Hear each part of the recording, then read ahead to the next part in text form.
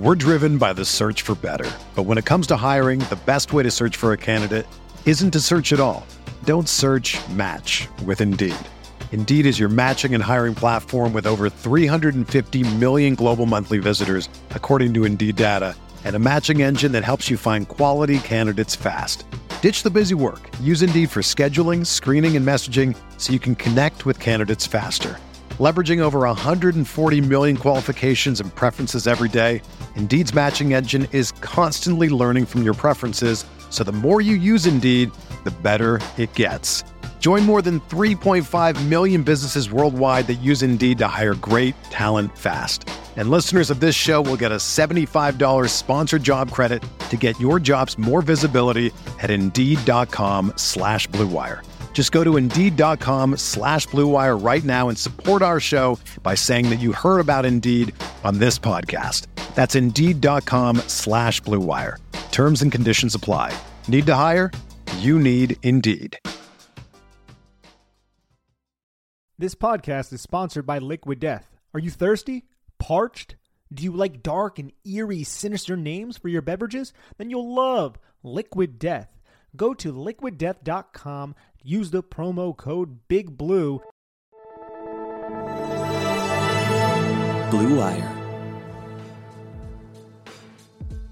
Welcome back. It's the Big Blue Banter, New York Giants football podcast. I'm Dan Schneider, joined as always my co-host Nick Pilato. Tonight we're here to recap a Giants win, the first Giants win in quite some time, over a month. They got back on the board with a massive win tonight. This is a big one because we knew what was at stake. With this win, I think according to 538, they're 89% chance to make the playoffs. They would have dropped all the way into the 30s if they lost this game. It was as close to a playoff game as it gets. On the road, they went up 14-3 with an insane 98-yard drive that chewed up 8 minutes and 30 seconds of clock, finishing a touchdown, included a 4th down and 9 conversion. Then second half, not so great, but some huge plays by the defense, both on the final drive and then obviously on the drive before that to hold them to 0 points with the strip sack from Dexter Lawrence. 2 forced sack fumbles in a single game by the Giants, both recovered by the Giants. They also had a forced fumble on Gibson that they didn't recover, that they could have easily recovered. It was a bad bounce. This was, Nick, the formula they've had all year for winning games. When they were winning games early in the year, what was it? They destroyed and dominated the turnover battle, right? The Giants they had 2 turnovers in this game, almost really should have been more than 3 because that interception McLeod dropped was as bad of a dropped interception you'll ever see. It's not like he had one ball on it, outstretched hands. It was like this. So is what it is. Thankfully, it didn't matter in the end. We got a little lucky with the defensive pass interference that wasn't called. That happens for both sides throughout the year. But this was their old formula, right? Big final drive, running the football with Barkley. In this game, Nick, by the way, thought the stat was interesting that I saw from Next Gen Stats. Let's see if I can find it again. Saquon Barkley. Doesn't look like I'm going to find it here. So let's just cycle through. I believe it over here. Saquon Barkley gained 5+ first downs over expected in this win. It was the most by any NFL running back in the game since Alvin Kamara's historic 6-touchdown performance on Christmas Day of 2020. So yards over expected, first downs over expected, are basically when you're creating a first down on your own, independent of the blocking, independent of the defense, basically just you doing it all yourself. So he had a monster game. Where do you even want to start here, Nick? This was an excellent game from the Giants. Was a great game for the New York Giants. And I love the fact that you brought up the formula, because this formula is a similar formula actually that Washington has been using as well. Protect the football, pressure the quarterback, find ways to come up huge in really critical situations. And that's what the Giants did. But the Giants offense, and we can get into the offense and we will, we love the fact that they used more quick game and it was effective. And you could see how just the cover 4 quarters type of look that Jack Del Rio was running, and we knew he was going to run, was vulnerable to those quick hitting passes. But Kayvon Thibodeau, he was the impetus to scoring here. That strip sack fumble for a touchdown in prime time. And I think he had at halftime, 7 tackles. A bunch of them were for a loss. He literally stamped his name and cemented it as, look, I was a top 5 pick.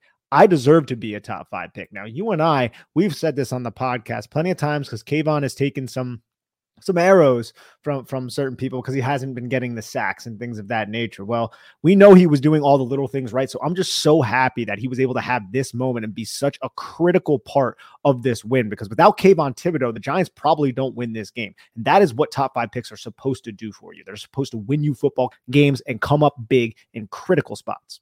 I wouldn't even say it's probably. I would say without Kayvon Thibodeaux, they lose this football game. Kayvon Thibodeaux single-handedly on his own, this was just one of his plays. He had many, single-handedly on his own, created 7 points for the Giants.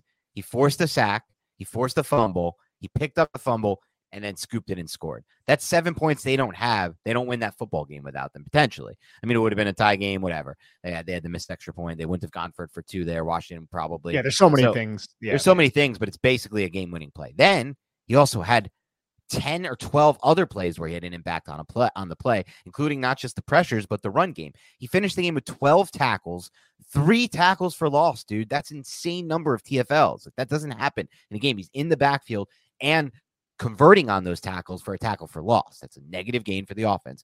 A sack, a forced fumble recovery, and a touchdown. It was the first game since 1999, Nick, where a Giants defender had at least 10 plus tackles, double-digit tackles, a sack, and a touchdown in a single game. That's 1999 style. It reminded me in a lot of ways this game, because we'll talk about Thibodeaux, who deserves it, because look, like you said, he showed tonight where the reason remember when I told you when we finally drafted, I'm like, I can't think of a player I wanted more, including Aiden Hutchinson. I did not want Aiden Hutchinson more. This is an example of why. I think Aiden Hutchinson's having a great year. He's been a little banged up. I haven't seen Aiden Hutchinson have a game like this. I haven't. And I don't think any single edge player has had a game like this. 12 tackles, 3 TFLs, a sack, a fumble, recovery for a touchdown. I mean, come on. I haven't seen that from anyone. And that's the type of game. And the funny thing is, like, he didn't have as much stats, but the tape against Dallas was just as good, if not better. Also a primetime game. So he's showing up in primetime. I think if you take it a step further, though, Nick, and you really look at this game, amazing drive by the Giants, right? Game-changing drive. Up 7-3 to make it 14-3 with that 98-yard drive, shoot up 8.5 minutes. They converted a 4th and 9. Great call by Dable, who felt like, look, he hasn't made a call like this since week 1 against Tennessee when he went for the 2. Now he said, going for it on 4th and 9. I never saw that coming. I really thought he was double tricking them and taking the timeout so then he could try to draw the offsides and get a free play, making it seem like, why would we ever call it? We just took the timeout, and be like, hey, if we take the delay of game, fine, we'll punt it. I even wanted him to punt it there. You know, I'm not a big punter, but I wanted him to punt it there because I was like, yeah, it's that type of game. 4th and 9, just punt it, whatever. We'll take 7-3.5. He went for it. And then not only did they convert that, they later scored on that drive. So they didn't even have to take just 3 out of it. That's another thing that changed this game. But really, besides that, Nick, this was a game that was basically won in an old school, like, our 06 range type Giants, 05, 06 range, thinking about the time, you know what game comes to mind? That OC 6-sack game against Donovan McNabb. This, to me, was a game that was almost purely won by one unit, and that unit is a defensive front. Thibodeaux, Azeez Ojulari, Leonard Williams, and Dexter Lawrence basically won this game single-handedly, in my mind. Not single-handedly. Look, Jones had a great game. Barkley had a great game. They made a few big plays and had one amazing drive and a couple solid drives for field goals, but this was mostly the defensive line, and mostly not even just the defensive line, mostly the pass rush, right? Like, they made it hell for Heinicke all day. 2 forced fumbles, 2 recoveries, and those 2 sacks. So you can end it right there. The 2 forced fumbles. You had your first points on the board was a forced fumble, and then your next forced fumble was while Washington was driving to score a game-tying touchdown if they got the 2-point conversion. Like, that is huge. That doesn't happen all that often. And like, this New York Giants pass rush, we knew it was going to be exciting, but this was essentially a playoff game. And they won this football game for the Giants. And I like the fact that the offense, like we said, incorporated quick game, right? That's what we wanted. Attack the off leverage, make them pay, take what is there. Right. Felt like Daniel Jones was decisive in doing so. He was hitting the receivers. He was on time. All that was great. But if we had to point to the catalyst of this victory, it's Kayvon Thibodeaux, Dexter Lawrence, Azeez Ojulari. And guess what? Those people are going to be Leonard Williams. But I wanted to name those 3 specifically because those 3 are going to be with the Giants for quite some time. True. That's a great point. Right. Exactly. Leonard, maybe not, but those 3, they're going to be here for a while. With Leonard, but Leonard for sure for next year, I think at the very least, just based on the structure of that contract. But you're right. Those 3, and then you find another one. You can find, you'll have more leeway to figure out how to find the other one. But you're right. That's the reason to get excited. It's not just about the future. I know we're not at that point yet. We shouldn't be at that point yet, but if things start to look a little bit better on offense, we start to get the run game going like we did a little bit tonight, better things start to happen in the pass game. If we're going to make noise in the playoffs, what travels in December? It's the defensive line and defensive front. And we have a really, really strong defensive front right now that, to me, looked better than Washington's defensive front in this game. I felt like the Giants did a pretty good job in pass pro tonight, considering the matchup. I was stunned to see the pass protection in this game, given that matchup and given how it looked 2 weeks ago. A lot of quick game, and that's why. That was one of the reasons why we wanted to. There wasn't that many long They picked shots, up the 4th and 9, though. They picked, or not the 4th and 9. They picked up the. Well, they did pick up a 4th and 9. They picked up a 4th and 9. That was he was getting hit with that one, or he was getting hit on the 3rd and 6. Never mind. The 4th and 9 they picked up. Then they picked up that 3rd and long later in the game, where it's just nobody open. It was like 2 verts and the underneath to Barkley or whatever. But that was a great blitz pickup on that one. We could talk about the offensive line, and Ben Bredeson coming back makes you think maybe that was the reason why. We'll have to wait and see with the tape, because I know that the coaching staff, they were cycling Nick Gates in. It wasn't like Nick Gates took a backseat purely to Ben Bredeson. They were just recycling them in. But man, they look so much better than they did in week 13. Somehow. It was only 2 weeks ago. I don't know really know what happened. Even on the duo blocks and blocking up front. And Saquon looked like it was like week 1 Saquon. Some of those spins in the contact that he had, they were ridiculous, man. It was so well timed. I know. That's bared out in the stat that I said earlier with the 5 yards, 5+ runs over first downs over expected from Saquon. Again, best since 2020 with Kamara. And, everybody's been on Mike Kafka. I get it. I kind of feel like he's been hamstrung by the injuries and the situation on the O-line, the receivers, but his when he went to the gun and ran those draws, I was like loving that crap, because if you look at how the box looked before those snaps, like Washington had like 4 guys on the line of scrimmage and like 2 dudes in the box and 2 safeties over the top. Don't run the ball at a single, like under center where they know it's coming. Go to the gun. Maybe make them think like you're going to run more quick game. And then you just hand the ball to Barkley. And obviously those 2 spins on 2 of those 3 runs were like epic and made the, created the extra yardage on those plays.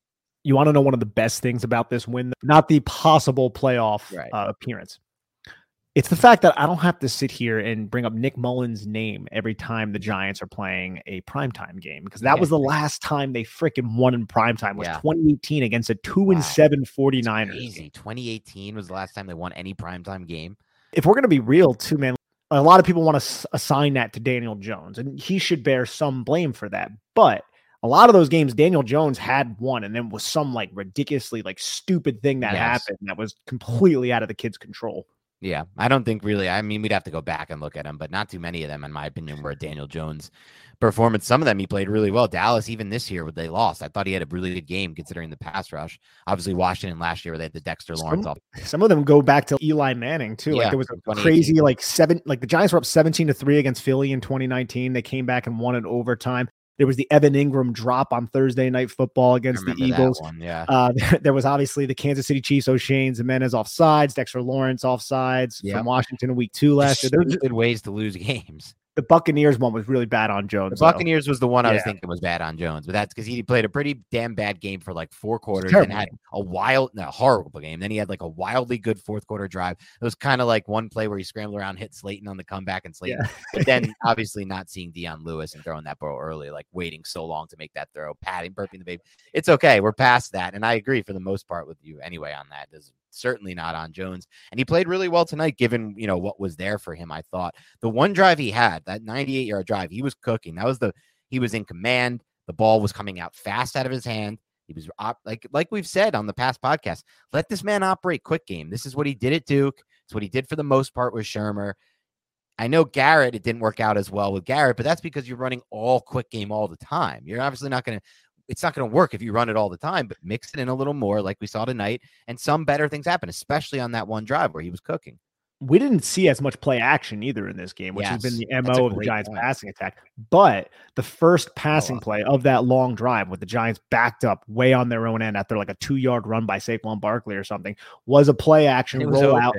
And he found Nick Vannett, and that went for like 15 yards, and it really started that drive. Shocked that was open, Nick. Given like what we've put on tape, I just felt like going into this game for the rest of the season, in my head, I was just decided like we're really never going to be able to run that play again, because there's just going to be someone every single time waiting on it.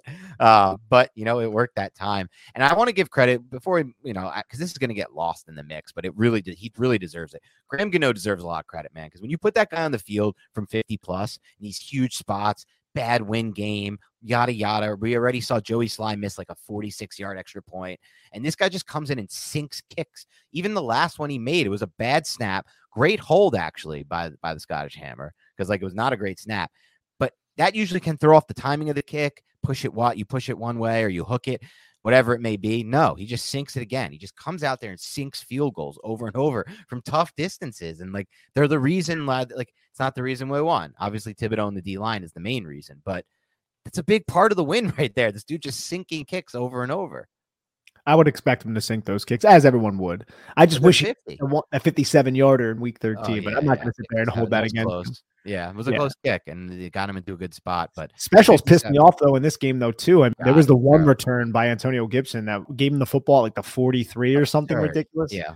And then there was the one play where Dax Milne looked like William Dafoe in Platoon when he got killed, when he was like down on his knees, and he got like just bent backwards, and the ball squeaked out a little late. Zach Wilson's favorite target back in his BYU days, Zach Milne. But do you know the cheesemate between Zach Wilson and Milne? Oh, is that the mom that he messed around with? No. I think his ex-girlfriend, Zach Wilson. This is the Kardashian hour, everyone. His ex-girlfriend is now dating Dax. Oh, okay. And now he's on the Washington football team. But yeah, I mean, look, this was such an interesting way to win a game to me, because like I said earlier, and I stand by, I really didn't feel like a single unit played a consistent game except for the pass rush. And it was like a dominant game from them with two dominant game-changing plays that changed everything. The pass coverage, dude, it is a disaster right now. They desperately need Adoree Jackson back. I agree, but I actually thought like they were actually good in this game up until a couple plays down the stretch. And we'll have to confirm it all in the all-22.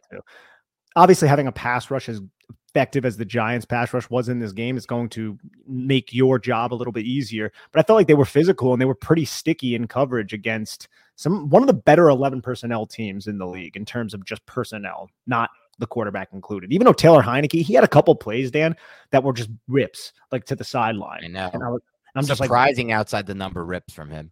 He had a much better game in this game than he did the first game against Giants. He had the first like ball where he tried to hit the seam and he like overthrew it. It was high, it was floaty. I was like, yeah, that's the Heineke I know. And then he had the one where Pinnock made a play where it was still a little bit of floatiness, a little bit of high. But then outside of that, he had some outside the number rips. He had some big time throws, the downfield throws, some big throws in this game for sure.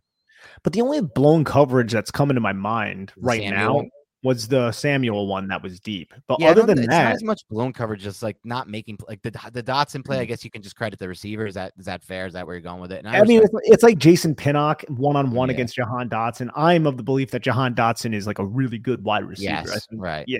So like, I think he was in good coverage. It was just a really good adjustment by, and maybe not the best play on the football by Pinnock. Yeah. And McLeod not picking that was rough for me. I mean, like, dude. Yeah. I don't know he's how in great position there. He's in great position there, though. I'll tell you this, though, man. And I know, like, the Giants, they're a limited team right now, and they have an inside track at the playoffs. Going to get Adoree Jackson back. That's the thing. You might get Xavier McKinney back, right? You probably will, hopefully. I think more likely Adoree than Xavier, but hopefully both.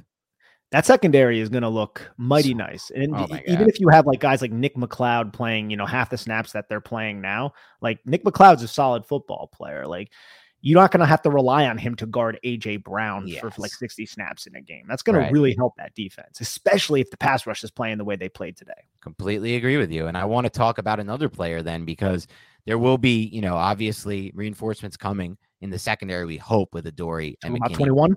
Talk about 21? To talk about 21, because one thing that we don't have much change going on from an injury standpoint as far as what's coming back is at that second level with those linebackers. It's basically been what it is. But tonight we saw a lot more box play from Landon Collins. And what happens? You activate him. You say, look, this is your old team, Washington. They recite, they dumped you. Here's your chance to play for them. What does he do? He comes up with an incredible stop at the line of scrimmage on a second or a 1st and 10 for nothing, set up a 2nd and 10. Then on that 3rd and short, he is the dude that makes that 3rd and short happen with his run stop. And one thing that I've always said about Landon Collins that remains the same, and sorry, my computer crapped out for a second, that remains the same, is he is one of the surest tacklers that I've seen on the Giants over the last decade. And even though he's older now and not the same player, and obviously I know people are going to say, you don't want him in coverage. I get it. He's still probably the surest tackler they have at the second level, right? Jalen Smith, Micah McFadden, whatever, take routers inactive. Like this dude can tackle. I don't know. It's form. His form is great. He puts a lot. You can probably explain it better than I can, but he's always been a great short tackler. And that defense needs that. We don't really have that at the second level. The one play, and I don't remember exactly which play it was, but he flew up and he filled right off the backside of a down block, and he was so square and low to the ball carrier, and he just wrapped him up and tackled him at the line of scrimmage. Dude, that is landing square and low. Yep, he's square and low. I don't really know what took so long and why he's kind of been inactive the last couple of games, because I love to roll with him and Tony Jefferson. And I get it. It's going to be matchup dependent. Some of these more power run based teams like Washington, it might not be as wise to have both of those guys active. You might want more beef in the box, but when your linebackers are as susceptible to being exposed by eye candy, counter runs and things of that nature, I think I would sacrifice, 10, 15 pounds for somebody who was going to be able to actually key and diagnose their run keys and come down and fill, which Landon Collins can do, man. Completely agree with you. I think at this point, I've seen enough. I want Landon Collins active for the rest of the season. I don't want this practice squad stuff. I don't want this to be here we go, we're throwing you a bone against your old team. No, I want them to watch the tape, and we'll see it too. Maybe there are some things we'll see where he's out of position, or he did something to piss off a coach that we may look at and be like, okay, maybe then that they won't, they'll scale back. But as far as what I saw on the broadcast, dude, and maybe we'll see if it's confirmed by the film, but that's a guy who should be on their defense and active every single week. We're driven by the search for better. But when it comes to hiring, the best way to search for a candidate isn't to search at all. Don't search, match with Indeed. Indeed is your matching and hiring platform with over 350 million global monthly visitors, according to Indeed data, and a matching engine that helps you find quality candidates fast. Ditch the busy work. Use Indeed for scheduling, screening, and messaging so you can connect with candidates faster. Leveraging over 140 million qualifications and preferences every day, Indeed's matching engine is constantly learning from your preferences, so the more you use Indeed, the better it gets. Join more than 3.5 million businesses worldwide that use Indeed to hire great talent fast. And listeners of this show will get a $75 sponsored job credit to get your jobs more visibility at Indeed.com/Blue Wire. Just go to Indeed.com/Blue Wire right now and support our show by saying that you heard about Indeed on this podcast. That's Indeed.com/Blue Wire. Terms and conditions apply. Need to hire? You need Indeed. Ready to win money and boost your odds? WynnBET is now live in Arizona, Colorado, Indiana, Louisiana, Michigan, New Jersey, New York, Tennessee, and Virginia. We're bringing the excitement of Wynn Las Vegas to online sports betting and casino play. Exclusive rewards are right at your fingertips with Wynn Rewards on WynnBET. Get in on all your favorite teams, players, and sports from the NFL, MLB, NBA, NHL, golf, MMA, WNBA, college football, and more. Great promos, odds, and payouts are happening right now at WynnBET. From boosted same-game parlays to live in-game odds on every major sports, WynnBET has what you need to win. Ready to play? Sign up today to receive a special offer. Bet $100, win $100. Download Bet Win. Download the WynnBET app now or visit wynnbet.com to start winning. Be on the lookout for the WynnBET Win Hour each Thursday from 5 to 6 p.m. Eastern Time. During WynnBET Win Hour, marquee games of the week will have better odds on WynnBET, giving you a larger payout opportunity.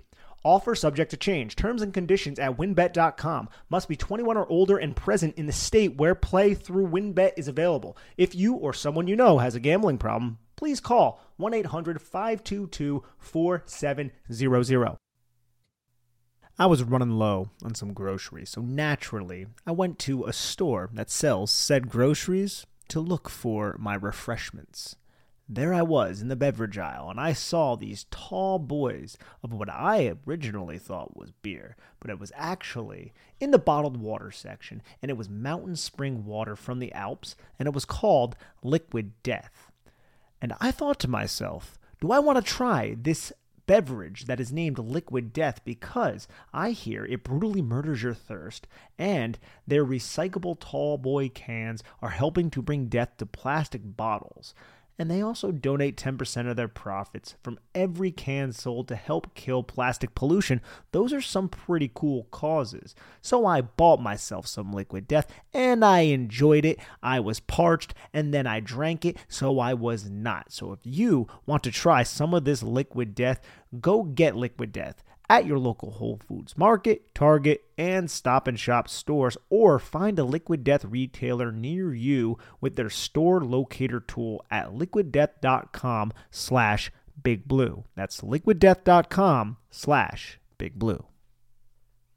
I think so too. I definitely do. And I'm excited to see what they're going to do against Minnesota. I mean, Minnesota is a team that they can have a potent rushing attack, not a power rushing attack. They can have a potent rushing attack that's zone based, which plays into the hands of the New York Giants, in my opinion. Not that they won't run some power gap, but they're much more of a zone based team under Kevin O'Connell, which comes from the Sean McVay coaching tree. Yep. But they are prolific at passing the football. And I really don't know. And I know this isn't a preview pod for the Vikings, but I don't know what the Giants are going to do about Justin Jefferson next week. Yeah, I can't wait we're going to have a preview pod. I have a really good special guest coming on. I haven't even told you about this, Nick, but he's amazing at X's and O's. You guys are going to love him. It's going to be like a Schofield type pod, just constant, scheme, film, X's and O's type talk. So I'm excited for that. We'll talk about that as we get to it. There's a lot I want to talk about when it comes to the Vikings. I want to keep it on this game, but it is now, like, I was thinking about this, Nick. I didn't want to get too greedy, but I was thinking if we were going to beat the Washington football team, and I remember I said earlier this week on our mailbag, I was pretty confident we would win this game. I just had a feeling after the first game we were the better team.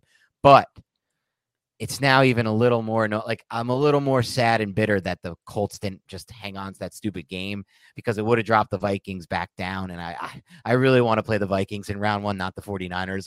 To me, like, when you watch those two teams, it's like a night and day. Like, we're talking about like a 3-tier drop between the 49ers and Vikings right now. So hopefully the Giants can just beat the Vikings next week, which is highly possible, in my opinion. The Vikings are not a good football team. They lost to the Lions and then miracle won a game against the Colts, which is mostly just bad coaching by Jeff Saturday, in my opinion. And that's leading to just like an epic collapse, like where you're just like, oh, this guy doesn't know what he's doing. But if they can win that game, because now I'm starting to think like playoff matchups, because now they're at 89% or 90% playoffs. And you're damn right, I'd rather play the Vikings. I know you got to beat all these teams anyway to get through the Super Bowl, but I'd like to have a first round matchup where it's not like, we're going to San Fran to play that freaking team right now, the way they look, and so we'll see what happens there. But I want to say something that we've talked about earlier this season when the Giants were 6-1. We felt, and then we confirmed it. We felt after the broadcast, we confirmed it on the film. Basically every time, Nick, we felt the same way, that the Giants had a clear coaching edge. It hasn't felt that way for a really long time to me. Tonight, it felt like the Giants had a clear coaching edge. Now, some of that was, I thought Ron Rivera did a horrific job coaching this game. Scott Turner, great job, their offense coordinator. He came up with the drive where you texted me, and we were thinking at the same time, like, wow, that was a good drive. Their touchdown drive. It was right out of, you're talking about the drive right out of halftime? Right out of halftime. It was they had an answer for everything Wink Martindale was doing. Everything Wink wanted to do. And that's all on Scott Turner. But overall coaching from Ron Rivera, I thought, was horrific in so many spots. I thought they took the ball out of Brian Robinson's hands when they never should have. At the end of that game, never should have stopped running the ball. We had no answer for the run. Why would you stop running the ball? That was horrific. I thought there were other just like weird decisions he made throughout the game, and just moments where I was just like, the 2-point conversion, I just thought that was a little unnecessary at the time too, just like spots. And I felt on the flip side, Daboll gives us the 4th down ballsy call that converts and then turns what would have been 0 points into 7 points. I thought Kafka, those shotgun runs to Barkley, some of the play calls in general, going to more quick game, things of that nature. Wink had some calls that I loved on those 3rd downs, and obviously the pass rush helped as well. But this was the game, Nick, where I felt like there it was. This is why I love this staff. This is why I have so much hope about this staff moving forward with the better personnel, because they were the better coach team by far in this game to me. They were. I would agree with that. I think Kafka coached one hell of a game. I think some of the pressures that were designed by Wink Martindale, it wasn't too greedy, There were times, that's a good way to describe it. There were times where he got his free rushers, which Wink Martindale is going to do. Then there were other times where he loaded the line of scrimmage up, it's a 3rd and 6 or whatever the situation would be, and then he would bail, but he would send 4, but he would twist them.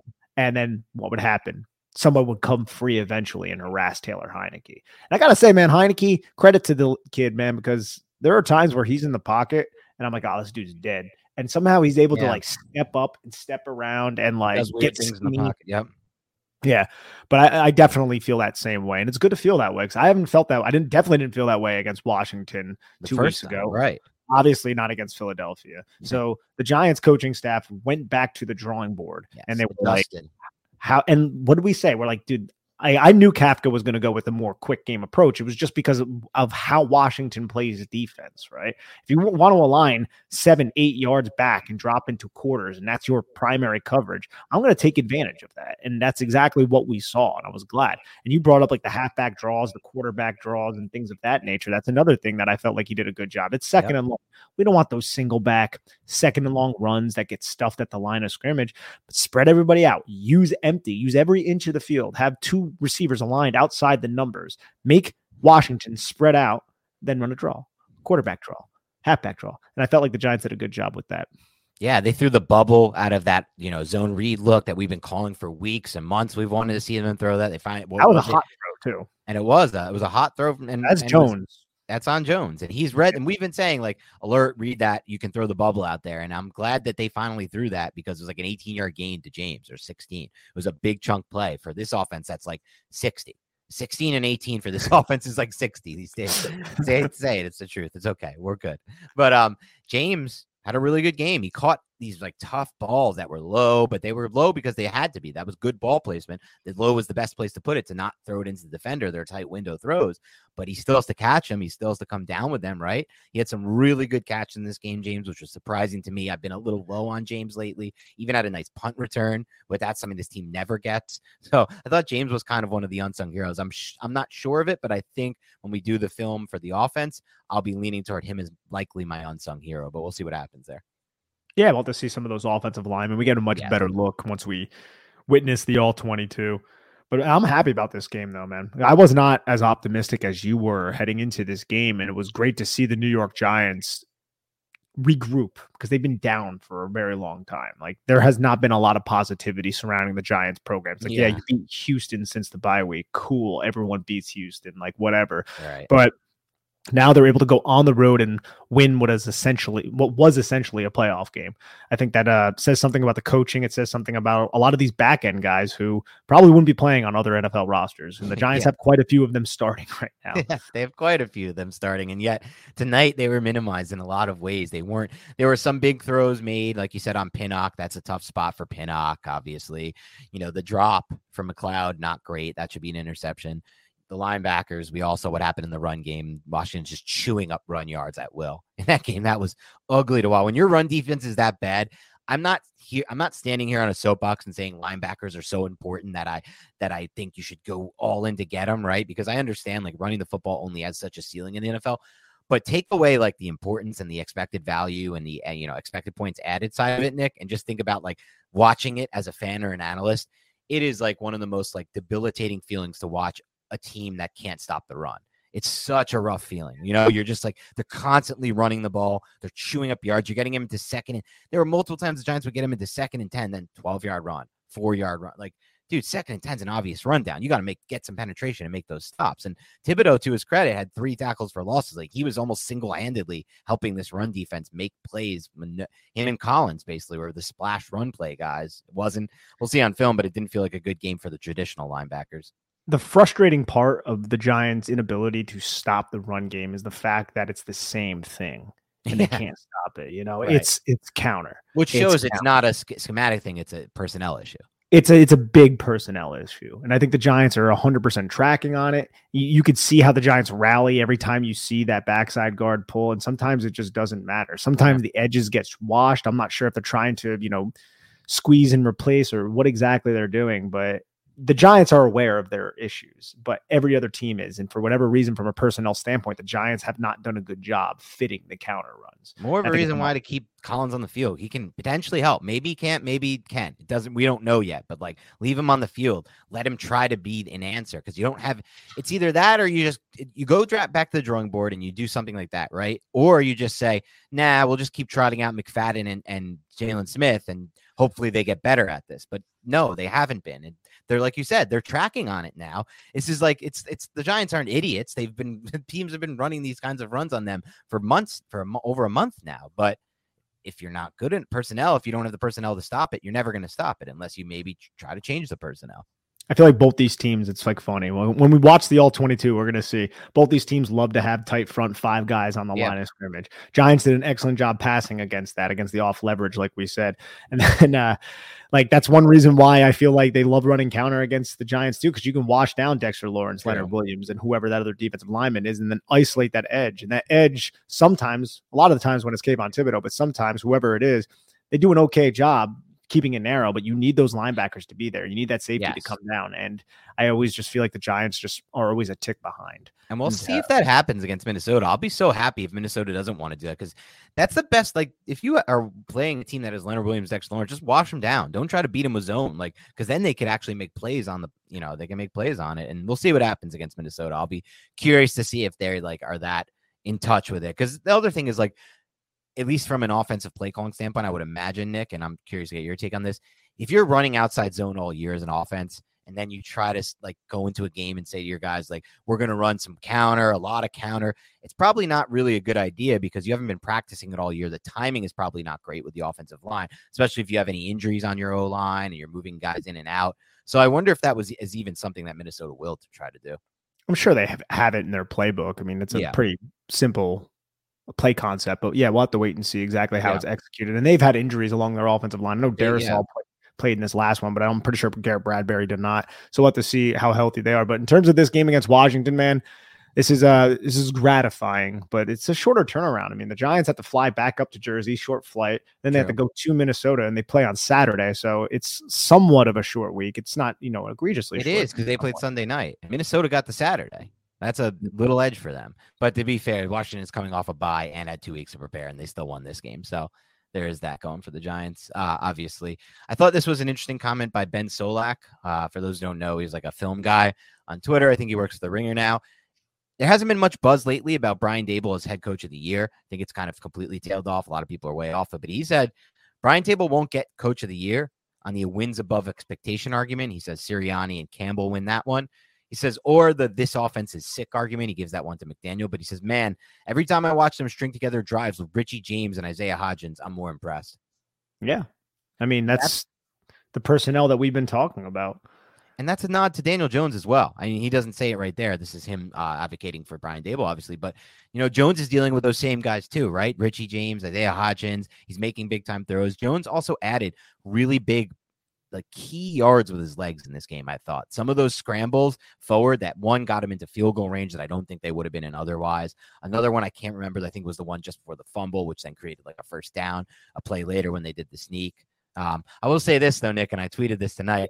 We are such a team that, man, when we get into second and short, second and 2, second and 1, second and 3, we're just always going for that first down, man, and we're just taking it. We've been successful on it, but man, if you go 15 weeks only going for the first down in those situations, and then you take a shot, it's probably going to be there. You're at least going to probably have a great opportunity to take a shot downfield because you've put 14 weeks of film out there of never taking a shot on those situations. So I'd love to see Kafka dive into it. I know there's a reason for not doing it. Look, they want to stick so close to the formula. Until they have to move off their formula, Nick, they don't want to, this staff. Like, they're like, we see our personnel. We know how limited we are at receiver. We know how limited we are in pass pro. Now on defense, limited personnel-wise, we just want to do the no turnover game, keep the ball for a lot of the game, stop them in the red zone when we're on defense, to keep them to kicking field goals and win a game like this. I get that, but you could still take a shot every now and once in a while. And I remember earlier this season, you talked about this a lot, and you praised this a lot, Nick. Kafka on, either quick turnover situations or like short field types, like, change of possession. Sudden change situations. That's the one. He was taking more shots and he was doing more interesting things. Now it's kind of resorted to, okay, we'll run the sneak and pick it up or hand it off. So just something to keep on the radar. I'd love to see him take a shot at some point there.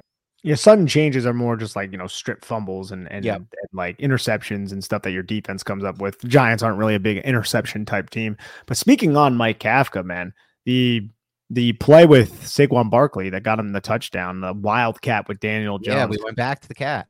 We went back to the cat. Yeah, we were talking about going back to the cat. Glad we went back to the cat. But Mike Kafka, he's done this all year. He's had these very creative ideas in the red zone to put Daniel Jones and the offense in general into a position of success. And that's something that was probably one of our biggest criticisms of Jason Garrett. There were a lot, but the red zone efficiency was a big problem in previous regimes. And I felt like Mike Kafka has done a really good job this season, just utilizing every trait that Daniel Jones has. And obviously that wasn't a Daniel Jones play, but if you go back to like all of the RPO and like the zone read, roll Jones out, RPO to Daniel Bellinger. Daniel Bellinger had so many touchdowns early in the year off like things like that, getting those tight ends on the move. I just appreciate his mind in the red zone. And I love the fact that he was able to get Saquon Barkley. I think he rushed him like weak side and he ended up scoring that touchdown. Little plays like that can go a long way. That's exactly right. He rushed the weak side. Running that weak side was the reason they were able to get that touchdown. And, just overall great game. I want to throw out some stats here from our boy Doug Analytics, who put out some stats. He said just some things to throw around. Daniel Jones has an average depth of target of 4.5 yards and 4.6 yards short of the sticks with 3 attempts and 3 completions of 10 plus yards. His average ADOT for the season is 6.5 yards, which is the 4th lowest of the 39 qualifying quarterbacks. He said the Kayvon Thibodeau sack was recorded as the fifth fastest sack in week 15, 2.5 seconds. His unblocked sack against Washington was 2.37 seconds. So just a couple interesting things. Giants had a 75% win probability at halftime. The biggest win probability plays, according to the numbers, the analytics, 17% was added on that Kayvon Thibodeau sack fumble. Shows you what kind of play he made. The Richie James 4th down catch, 9%, and that's the throw from Jones. And then the Ryder Anderson sack on the 3rd down, that added 6% as well. So just some interesting stats to throw around there too. That Ryder Anderson sack, that was set up by, I think it was Dexter Lawrence, right? Yes, it was Dexter Lawrence. The pressure that he gets in the middle, it sets up what's going on with Azeez Ojulari and Kayvon Thibodeau. Like it makes quarterbacks not feel comfortable to step up into the pocket because they know 97 is there. Remember what Aaron Rodgers said after the Packers game? He was like, dude, this guy's one of the best in the league. That's what he hasn't dropped off at all. That's the crazy part. He's played 1 million snaps. They don't take him off the field because they have no depth with all the injuries. And yet here we are, week 15, and he's playing just as good as he did when his breakout week 1 or 2, whatever it may be. He's an unreal athlete. Yeah, he's just an unreal athlete. Like people think athlete as like, Odell Beckham Jr. Obviously, he's an unreal athlete, right? Different types of athletes. But when you're like pushing 350 and you can do the type of things that Dexter Lawrence can do, it's unreal. It really is. I'm so glad that he's a New York Giant. And another unsung hero in this game, by the way, I want to give some props to is Isaiah Hodgins. Again, not that many opportunities, but what happens when he gets them? Catches everything in his sight, doesn't ever drop passes. Had that one run over the catch where he got physical. I love that at the end of the play where he kind of gave the stiff arm to the dude, like, get the hell off me. I'm stronger than you. Had the huge catch to set up the Barkley touchdown in the red zone. Their only offensive touchdown possession, or only offensive touchdown in this game. Like, that was awesome. And he's been winning on those kind of like 15 intermediate range inbreakers now lately over the last few weeks, which is a really good sign. Jones started to get confident. And that's, again, like I've always thought that is when you watch it, like just aesthetically pleasing wise, that's Jones's best throw by far to me. It always is. Like he drives that ball, that dig range, that, 13 to 15 in breaking, just drives that thing. And that hit Isaiah Hodgins in stride with a lot of pace on that throw, and literally perfect throw from a timing and a ball placement standpoint as well. So love to see them figure out more ways to kind of just like attack that area of the field with Jones. That's something, again, I think he can do. And they'll have more opportunities if they can pass protect like they did. And I want to see the tape because I don't know if this is true, but it felt like broadcast wise, the pass protection took a nice step up in this game.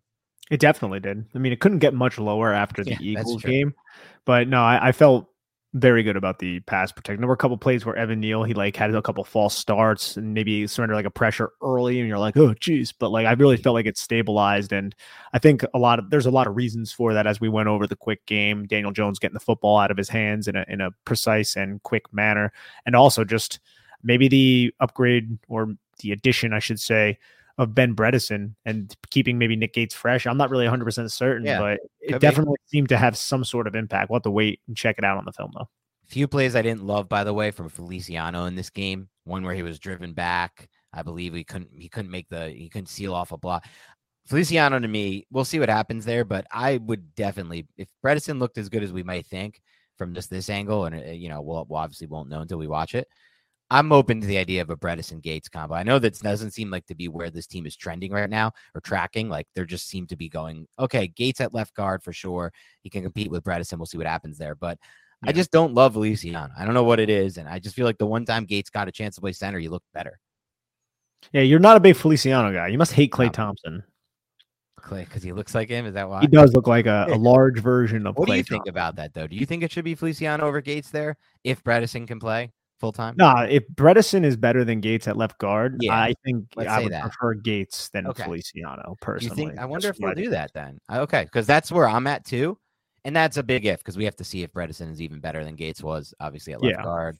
And then you start to consider the other things, but we'll see what happens there. I think part of his communication, they like Feliciano in there. He's been communicating it all year, working with Daniel Jones. There's things that you lose if you switch it over, but Gates looked pretty good in his one chance. I want to talk about a colleague of mine, Heath Cummings, who compared this Giants team, thinking there's a flashback to the 2018 Bears. He said it was an amazing turnaround with a new head coach who used to be an offensive coordinator on a juggernaut offense, a young mobile quarterback playing the best football of his career, a superb turnover ratio. And I thought those were pretty good comps there. The one thing I think is so different about this team in the Bears 2018, that Bears 2018 defense was freaking dominant. And they had 3 levels, right? They had Eddie Jackson on the back end. They had Roquan and the linebackers in the middle. They had a really good defensive line. Akeem Hicks was like star. That was a front to back dominant defense, almost like the Jets defense of this year. This Giants team is winning games in similar ways that he brings up, but it's not quite the same because the defense isn't dominant like that. I agree with actually a lot of what he said. I will say I do think Daniel Jones is better than Mitchell Trubisky, though. That's the thing. I think they have a much better quarterback situation. But I think it's similar to what he was saying, like young mobile quarterback playing his best football. Mitch was playing by far the best of his career that year. He didn't have any year. I still can't believe Stinky Mitch got drafted as high as he did after like one solid season at UNC. But desperation at quarterback, man. It just it is weird because like it's just like a weird eval because yes, I understand the desperation of quarterback and I even understand like doing things based like projection based picks. Like someone is going to take Anthony Richardson at some point in this draft based purely on projection because he is not a quarterback right now at all. Like you'll watch him go 4 of 13 in games. That's the level he's at. And it makes sense. He literally picked it up. I think just over a year ago, he started playing quarterback. So obviously it's not going to be great yet, but with Mitch, and we don't have to go too far into this, but with Mitch, it's like the throwing was never there. That's the thing with Richardson. You watch him and he can have those like effortless throws on the run, insane, arm talent throws where he's just like off platform, dropping dimes or just bombs that are like 65 in stride. Mitch never threw the ball well, right? Like the ball never came out of his hand good. It was always awkward. The throwing motion was terrible. The mechanics were terrible. The ball placement wasn't good. There weren't like spectacular throws in his UNC game. So I don't know what tapes. I don't really know what happened there. Neither do I. No, I'm honestly not 100% certain why. Shout out John Fox because John Fox told me he never wanted Mitch in that draft class, and the conversation I had with Fox. I shouldn't say too much more because he wanted it off record, and he's never going to listen to this, so he'll never hopefully come back and be like, "Dude, you asshole! I told you to keep that off record." But the one thing I'll say, which I got a lot of insight into, is GMs make the draft picks. It ain't the coaches doing this. It's the GM who has that final say, and that's his job. Like he's not going to give that to someone else. The scouts can bang the table. The coaches can say, this guy fits my system best. But in the end, it's the GM making that pick. Oh, 100%. But that's a recipe for disaster, especially if you're talking about making a pick of a quarterback. Like, right, where the head coach and the GM don't agree. That's not a good sign. No, that means one of those guys is going to be fired at the end. Yes. Like that's the situation there. If you don't believe in the quarterback that the general manager is providing you, you're like kiss your job goodbye because you're probably going to be out the door. Let's talk about the final play of the game, the defensive pass interference call. I think you and I can both agree it's a defensive pass interference. I don't think I think you'd have to be just like a total homer and entirely biased to say it's not pass interference. But my whole take on that is one, like this is not even my take on it, but it is worth noting. Kayvon Thibodeau, there should have been a hands to face called on him on that play, right? Yeah, he gets poked in the eye. Obviously, that means a hand went into his face mask and into his face. That's a penalty. Wasn't called. Whatever. My whole thing with all this is, and I've said this earlier in the year when we've discussed this off pod or when I see people tweeting about it on Twitter, the Giants get so screwed by the refs every game. It's this and that. Every team has that, right? Like almost every team can say that every single game. But I always feel with the refs, bad calls, with fantasy, there's whenever you're talking about a game or a sport that has so much variance involved, and that when you're talking about grown men, like older dudes in their 50s and 60s, trying to keep up with these 20-year-olds running around at 4-4, there's going to be variance to some of the calls they make from an official. Like they know the rules, but they're not going to get everything right. And so I just feel like sometimes you're the bug, sometimes you're the windshield when it comes to the good calls and the bad calls. And that's like a poker term where sometimes you're the bug, sometimes you're the windshield, but it's true about football too. And poker has a lot of variance, so it's similar. It's like, They got the call tonight with the DPI, sure. But you know what? There's been times the Giants haven't gotten the calls, and there's been times they have gotten. And it just kind of like all comes around. And in the end, to me, it's all pretty even across the board. I really do feel that way. It was a pretty obvious DPI. Yeah. I don't think it was was it the most egregious one you've ever seen? It's very egregious. It's very egregious. He had his arms wrapped around him. Yeah, but then he comes off. I think a big reason why that wasn't flagged was because Darnay Holmes put his arms off. Like he hugged him. But at the very least, it should be illegal contact then. Maybe not DPI. I mean, it should have been it should have been DPI in my opinion. But I'm watching it right now and he wraps him up. He hugs him.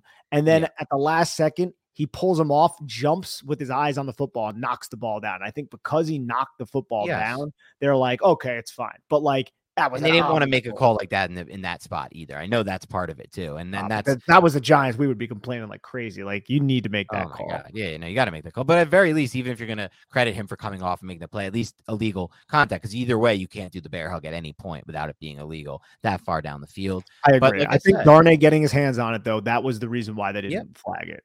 And again, there's some calls that go our way that just don't. It's not like. Yeah. I don't know. I don't think that decided the game either. Anyway, to be completely honest with you, because you can talk about the Kayvon Thibodeaux hands to the face, talk about all sorts of things, right? Like every game has its own random calls and bad things that go one way or another. So I don't know. A lot of people are complaining about that right now. I don't feel like that's crazy right now by any means. Let's see what else we got here. Anything else you want to talk about before we move forward? No, we touched on the pass rush. We touched on the offensive passing attack. We touched on Saquon Barkley, touched on the offensive line, and just ready to get that tape, baby. Yeah, me too. I'm ready to see it too, and it'll be fun. All right, that's all we have for tonight on the Big Blue Banter podcast. Keep it locked and loaded. The Giants won. Things are great again. We're excited to do this week of content for sure. Good film to talk about.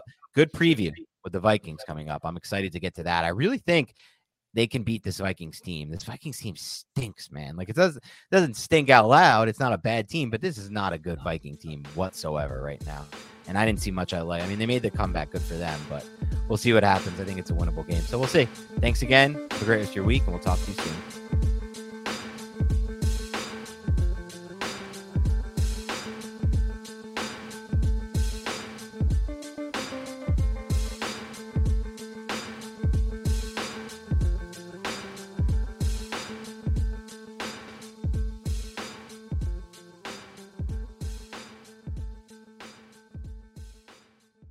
Everyone is talking about magnesium. It's all you hear about. But why? What do we know about magnesium?